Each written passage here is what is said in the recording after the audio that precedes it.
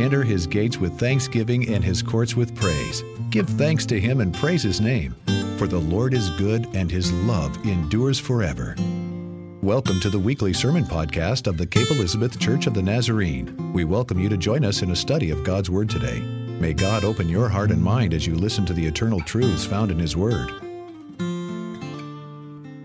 want to share with you a story that goes back to my college. It's a story of kind of facing something head on and having to struggle and work my way through that. When I was young, I got involved in playing volleyball. That became my sport of choice. I remember every time in high school, any free opportunity I had, whenever we weren't working, we were hitting the sand courts at Greenfield Park in West Dallas, Wisconsin. And we would just play there again and again and again and get my friends out there and just loved to play. I ended up going to college, and still that love of volleyball just a part of who I was. And so very early on, in one of the freshman gatherings, when everyone gets together, I had heard about a fall sand volleyball tournament. And immediately, while I'm meeting people, I'm looking for volleyball players because I wanted to get a team together. And so sure enough, I found five other freshmen. We got this freshman volleyball team together that we started. That we decided we would do this tournament together. And I asking them about how much they had played, and most of them had played some, but none like me, none like really organized volleyball, but we just all played a lot. And so we got together, we practiced some, then the season started, and we started playing, and then it got to the final weekend, and we were doing pretty good. We won some, we lost some, but the final weekend was this bracketed, all the people who were winning would play against each other, kind of like a March Madness kind of thing. And so we just made the cut. We're in it, and we get to play some volleyball together. And we start playing, and we found our groove from the games before. And so first team we play, we win. The next team we play, we win. And next thing you know, we're in the semifinals. We're like, okay. We play this, and we win. Then we get to the finals. Now, I want to tell you about this final team. This team had beaten us before in the kind of round robin we had done. And it was full of upperclassmen. Some people who played on the varsity team, some people who played on the club team for the college. But one guy in particular was a guy I knew very well. He had gone to my church when we were in high school. He was 2 years older than me. And my memory of him was, in high school, he was a bully. Anytime we played sports that involved a ball, I was getting beamed. He was just not pleasant at all. When he went to college, he mellowed out. He actually became okay. When he came back, he was much nicer. And in fact, he ended up coaching us for some church statewide volleyball tournaments. And that he was largely influential for my great desire to play volleyball, for kind of nurturing that passion in me. And so he had served at one point in our relationship as this kind of bully and antagonist. But later on, when he started going to college and he mellowed out, he was like a coach to me. And so there was this weird kind of rivalry here. And I remember we were playing against him, this really solid, stacked team. And they absolutely wiped the floor with us game one. It was the best 2 out of 3. Just beat us. And game 2 is not looking any better. And we find ourselves 8 points down. You're only supposed to play to 21. 8 points down is a huge deficit. And I remember at one point, that 8th point, they had just spiked the ball. I dove for it or something. And I'm picking myself up off of the sand. And he's on the other side of the net looking down on me. And he reverts back to his high school self and begins to tell me that you are never going to win. We own you. We've got you. And just overbearing. And I'm picking myself up looking yeah, I got to put up with this again when I'm in college. And so And that has just kind of that moment has kind of seared in my face. And those moments that we have of overcoming the person or the thing that's just kind of overshadowing and overbearing us is something that we have all faced, and it's something that has become a part of the narrative of any kind of movie we might watch, book we might read. It's a part of the stories that make up who we are. And I think all of it goes back to the original, the big story in 1 Samuel chapter 17. I want to read this chapter for you. We're just going to kind of walk through this story together and take peeks in and out of this long chapter, 1 Samuel chapter 17. It is a story you probably know very, very well. 1 Samuel chapter 17. I'm going to start at verse 2. Saul and the Israelites gathered and encamped in the valley of Elah and formed ranks against the Philistines. The Philistines stood on the mountain on the one side. Israel stood on the mountain on the other side, and with a valley between them. And there came out from the camp of the Philistines a champion named Goliath of Gath, whose height was 6 cubits and a span. He had a helmet of bronze. On his head he was armed with a coat of mail. The weight of the coat was 5,000 shekels of bronze. He had greaves of bronze on his legs, a javelin of bronze slung around his shoulders. The shaft of his spear was like a weaver's beam, and his spear's head weighed 600 shekels of iron. And his shield bearer went before him. He stood and he shouted to the ranks of Israel, "Why have you come out to draw up for battle? Am I not a Philistine, and you not servants of Saul? Choose a man for yourselves, and let him come down to me. If he is able to fight with me and kill me, then we will be your servants.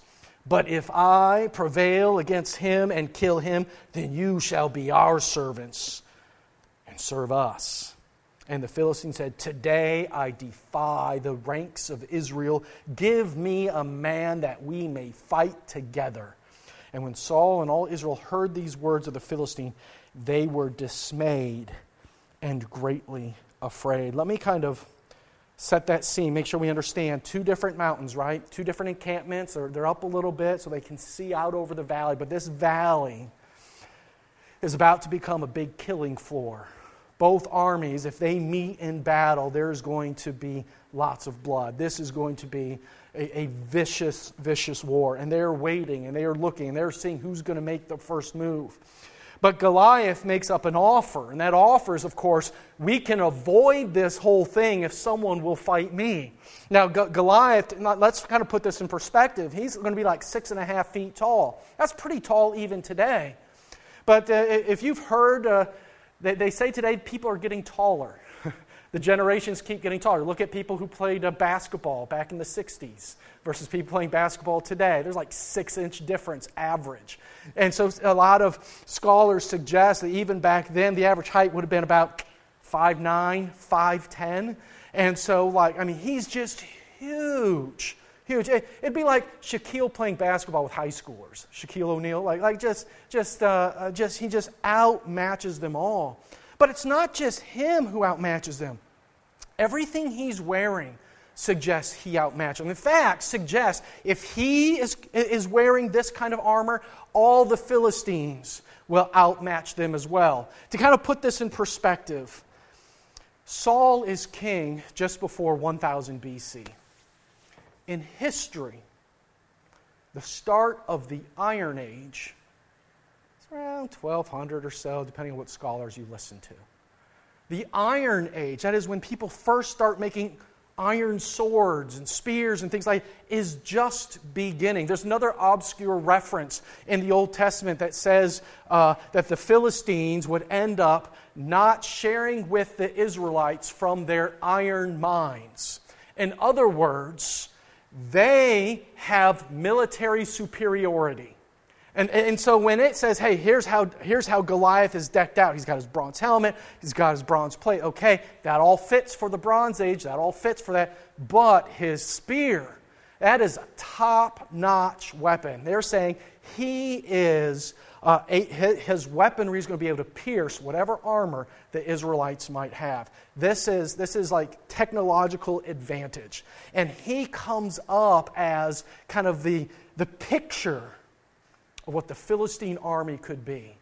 And so when they look at him and they're terrified, of course I think they're terrified because he's big, he's overbearing, he's stronger than anyone else in their army.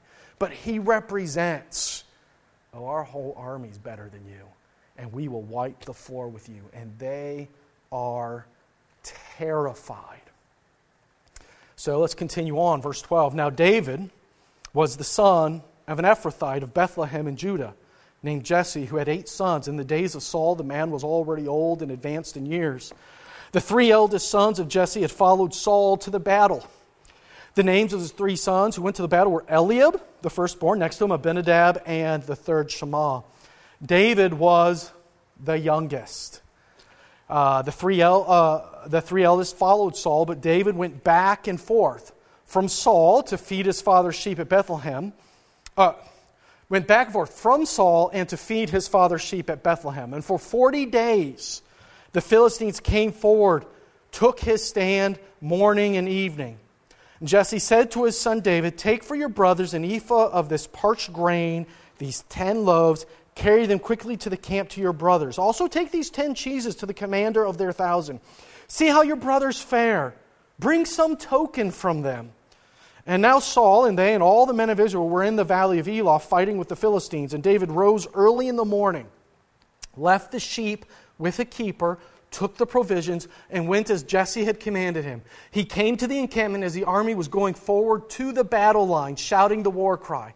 Israel and the Philistines drew up for battle, army against army. And David left the things in charge of the keeper of the baggage, ran to the ranks, and went and greeted his brothers. And as he talked with them, the champion, the Philistine of Gath, Goliath by name, came up out of the ranks of the Philistines and spoke the same words as before, and David heard him. This is the scene. Saul is the first king of Israel. They've come to the promised land out of the Exodus. They had a period of judges ruling over them. They start saying, hey, we want a king like everyone else. The prophet Samuel warned them, hey, if you have a king like everyone else, your children are going to end up fighting his battles. And sure enough, here we have Jesse's 3 oldest children are fighting Saul's battles. They've already joined the military. They're fighting for their king. They're fighting for their country. They're fighting for their homes. And this battle's been going on for 40 days, mostly a lot of saber rattling, mostly a lot of, where are we going from here? But there's a stalemate, and everyone is kind of terrified of that larger army represented by Goliath. I mean, this is like antiquity's Cold War, right? Everyone's just encamped, and they're just staring at each other, wondering what's going to happen next, who's going to blink first. And this is the scene to which David shows up. And his dad is afraid. He's like, it's hard sometimes to get food to encamped armies. Here, bring something for your brothers. I think the cheese is for the officers so that he can make sure he can see his brothers. He's got to make sure he shares with them as well. And so David goes over there and he hears what Goliath says. He hears the taunt. Verse 24, all the Israelites, when they saw the man, fled from him, were very much afraid. And the Israelites said, have you seen this man who's come up? Surely he's come up to defy Israel. The king will greatly enrich the man who kills him, and will give his daughter and make his family free in Israel. And David said to the men who stood by him, what shall be done for the man who kills this Philistine and takes away this reproach from Israel? For who is this uncircumcised Philistine that he should defy the armies of the living God? And the people answered him in the same way, so shall it be done for the man who kills him. And his eldest brother Eliab heard him talking to the men, and Eliab's anger was kindled against David. He said, why have you come down? With whom have you left those few sheep in the wilderness? I know your presumption and the evil of your heart, for you have come down just to see the battle. And David said, well, what have I done now? It was only a question. And he turned away from him toward another and spoke in the same way. And the people answered him again as before. Here David is saying, wait a minute. I heard there's a great reward, and you guys are afraid of somebody who doesn't even belong to God's people, someone who God is not on their side. When he calls him an uncircumcised Philistine, he's saying 2 things. He's saying, one, he's not a part of the people of God, and the other is, he's not done anything to say, I want to join in faith and do the practice that shows I've joined in faith with the God who saved us from Exodus, or saved us from Egypt during the Exodus. He said, and there's always someone in our life, there's always someone who says the problem is too big. There's always someone who thinks, you can't do it. No, the problem is too big. One of the things you learn as a parent, if you have more than one child, is that the youngest hears that all the time. And they're always like, oh no, I can do it because I got to catch up to my older brother or my older sister, right? I can do this. And so David, of course, just absolutely displays that. Wait, who is this guy? I remember Alex, sometimes I'm absolutely surprised by the kinds of things he can overcome. I still remember, it was just like a year ago. He was at this like parkour, Maine Warrior Gym. He's at this parkour place. And they had this thing called a warp wall, like in the ninja competitions. It basically is this, it goes from straight to immediately up, this curve immediately up. And you have to like try to get to the top. And I still have a video of Alex's very first time trying, just barely grabbing the top and then hooking his foot up over it and just barely pulling himself and then just being like, yes. Last week, I took him back, and he's scaling that thing like it's nothing. He's jumping off. He's moved a pad now in front of it so he can keep running up it and keep jumping off. And he has absolutely conquered that thing. He's figured out how to run up it in just the right way and get to the top. Youngest brothers love to prove our doubts and suspicions wrong. And when David says, who is this uncircumcised Philistine? He's asking, who is this person who disobeys the Lord, and why in the world should we fear him? He doesn't even have God on his side. And he knows not to fear anything that doesn't come from God. Everything falls away and shrinks before the might of the Lord. He knows that when God is on our side, that victory is nigh. He knows that if God's on our side, He can overcome anything that might come against us. And I think David remembers the stories. David remembers the stories of their people fooling Pharaoh and going out and escaping and coming back to the promised land. I think he remembers the stories of going to the promised land and the spies going out into the land and coming back and saying, oh, it's scary out there. You know what they have? They have chariots. And they have chariots filled with iron, is what it says, the spies said. Remember my story about the Iron Age? They're saying they are effectively driving tanks. We can't deal with this. But yet God would lead their people in victory and into the promise. I think David remembers all those stories of God overcoming immense odds and helping develop and establish them as a nation. And so he sees this Goliath, and he's going to be just one more stumbling block, just one more little speed bump along the way. He has confidence God will be with him. Verse 31, when the words that David spoke were heard, they repeated them before Saul, and he sent for him. And David said to Saul, well, let no one's heart fail because of him. Well, your servant will go and fight with this Philistine. And Saul said to David, you are not able to go against this Philistine to fight with him, for you are just a boy. He's been a warrior from his youth. But David said to Saul, well, your servant used to keep sheep for his father. And whenever a lion or a bear came and took a lamb from the flock, well, I went after it and struck it down, rescuing the lamb from its mouth. And if it turned against me, well, I'd catch it by the jaw, strike it down, and kill it. Your servant has killed both lions and bears, and this uncircumcised Philistine shall be like one of them, since he has defiled the armies of the living God. David said, the Lord who saved me from the paw of the lion and from the paw of the bear will save me from the hand of the Philistines. So Saul said to David, go, may the Lord be with you. And Saul clothed David with his armor. He put a bronze helmet on his head, clothed him with a coat of mail. David strapped Saul's sword over the armor, and he tried in vain to walk, for he was not used to them. And then David said to Saul, I cannot walk with these, for I'm not used to them. And so David removed them. And he took his staff in his hand. chose 5 smooth stones from the wadi and put them in his shepherd's bag, in the pouch. His sling was in his hand, and he drew near to the Philistine. I hear this story, and this is, of course, a story of them saying, David, what are you doing? You are the youngest. You're not old enough to fight in the military, but yet, for whatever reason, he says he wants to go. Kind of reminds me of my father-in-law. Father-in-law, who I never got a chance to meet, but what I heard is that he was so interested in the war that everyone around him was joining, that before he was 18, he lied about his age just so he would have the opportunity to enter into World War II with everybody else that he knew. Yeah, you heard that right. If you're doing the math, you're like, wait, what? Yes, there's an extra generation gap between myself and my father-in-law. And David is in that scene where he's like, I'll do this. I'll fight. I'll overcome this. And I think when we hear this story and see that Saul has tried to put him in his armor and tried to fit him in the way that he would fit any one of his adult soldiers. And David says, this isn't going to work for me. I can't overcome what God's put in my way with someone else's tools. God has prepared me for this.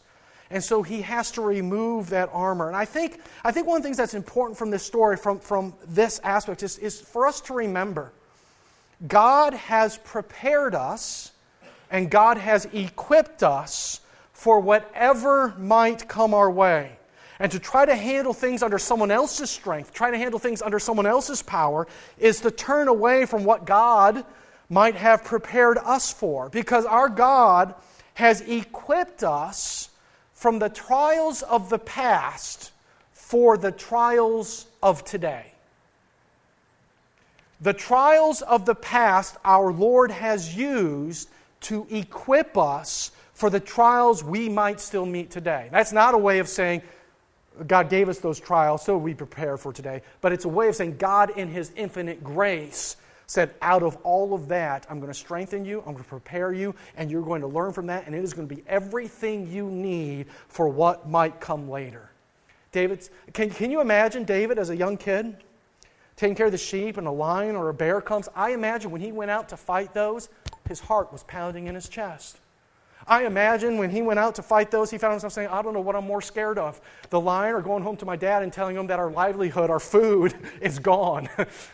And so he goes out there and he's got to face that and he's got to take care of that. But each and every time, I don't think he was glad he had to do that. That was a trial. That was something he would have been afraid of. But yet, overcoming that prepared him for this very moment. God prepares us for the trials of today out of what happened from the past.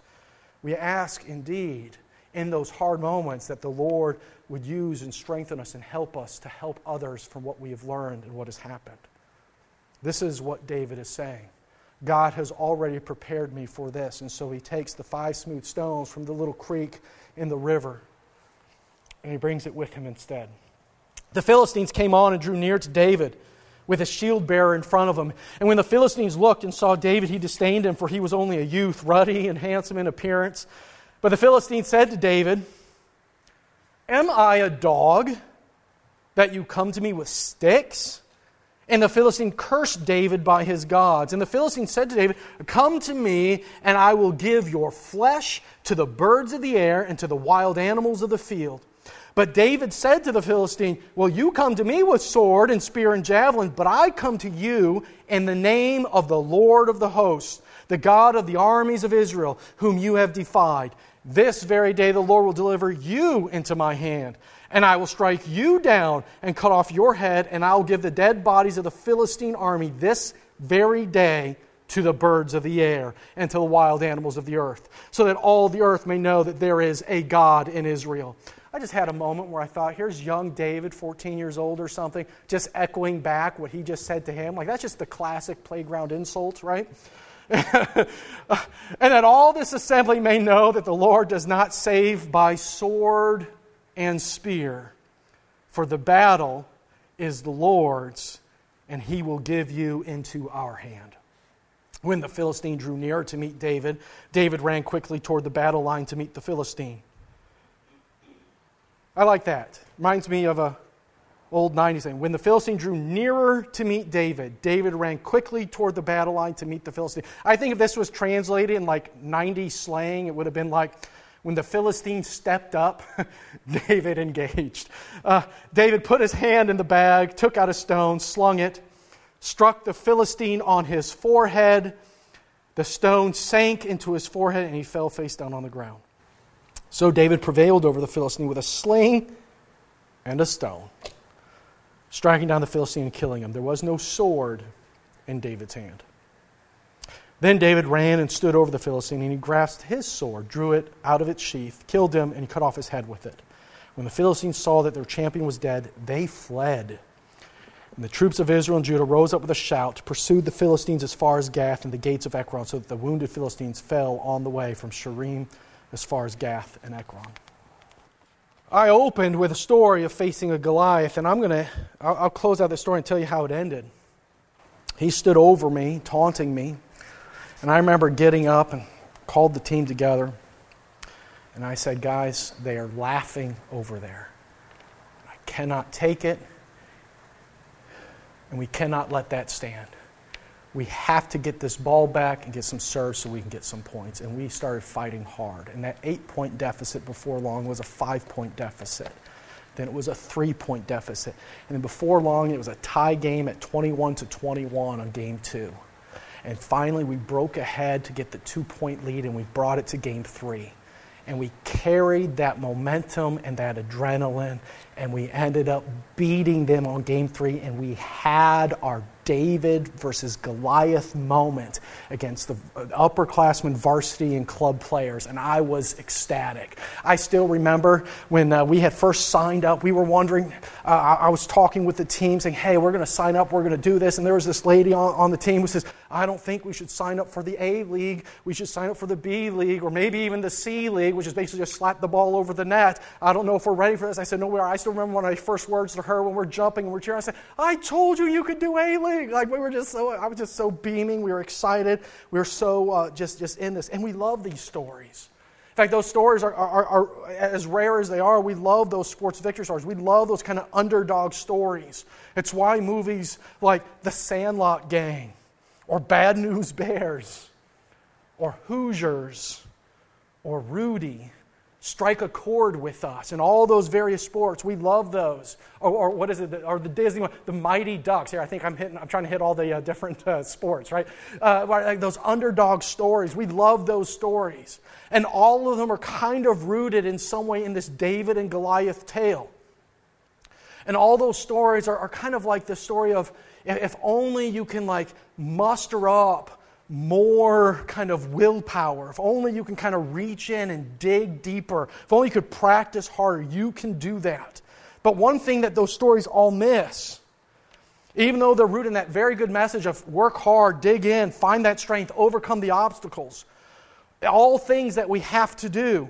But the David and Goliath story is not rooted in David finding his inner strength. It's not rooted in David somehow saying, I think I can finally overcome Goliath. You see, David was never afraid. David knew he was never outmatched. He was never overpowered. He was always confident in the Lord, and the Lord did not fail him. He overcame because he dwelled in the confidence of God's providence. So this story is a story not of David's victory. This is a story of the Lord's victory. It says not a sword in his hand, but yet he beats this giant with a stone he found in a nearby creek. And that stone finds a new home, not in the bed of a river, but embedded in the forehead of Goliath. And I suspect that sometimes when we are faced with something like a Goliath in our life, we find ourselves like other people in this story, like perhaps Eliab, the oldest brother, convinced of our certain demise and just hoping to minimize the impact. What are you doing here? Don't you know how dangerous it is here? And this is what happens when we give up, when prayers stop, when we hide from the help of others. When in our conversations we're no longer bearers of good news, but bearers of disappointment and omens of ill will. Or perhaps sometimes in this story, we take on the aspect of Saul, the king. We know there's a God. We have some kind of faith in this God, but we have faith in God in large part because of how much we've acquired and maybe where we've gotten in life. And we get dumbfounded when what we've acquired and what we've worked out just isn't working and doesn't seem to work. And despite all that we've gained, it's not good enough. So what happens when we find out there is no easy prayer to get what we want. There's no prayer gimmick. There's no specific lines. Doesn't matter how much you bring to the offering, contrary to some popular preachers. It doesn't matter what you bring. Those aren't surefire answers to the conflicts that come our way. But David just believes and has faith that the God who has been faithful before will be faithful today. And the Lord invites us in each and every moment, whatever giant comes our way, to walk forward in confidence of His continued provision and then to be amazed at the giants that might fall.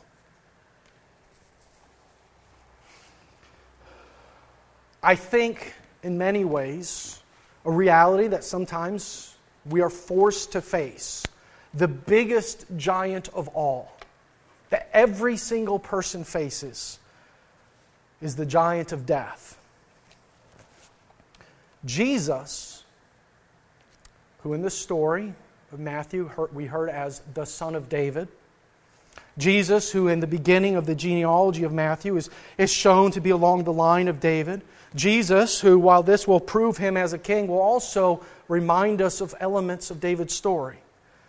Jesus would defeat that giant, not shown by a stone from a river embedded in its head, but evidenced by a stone rolled away from a tomb.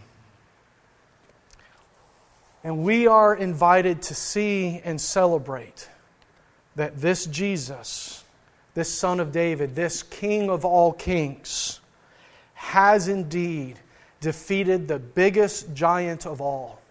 And we are welcomed into that celebration. And all of life's giants are defeated by embracing and coming forward in faith of what God has done in the resurrection of Jesus Christ. And so in a moment, we're going to come forward after prayer, we're going to receive communion. And you're going to be invited to celebrate the defeat of death, the promise of resurrection, and indeed God's overpowering of all of life's giants as we come forward and we celebrate communion together. Let's pray.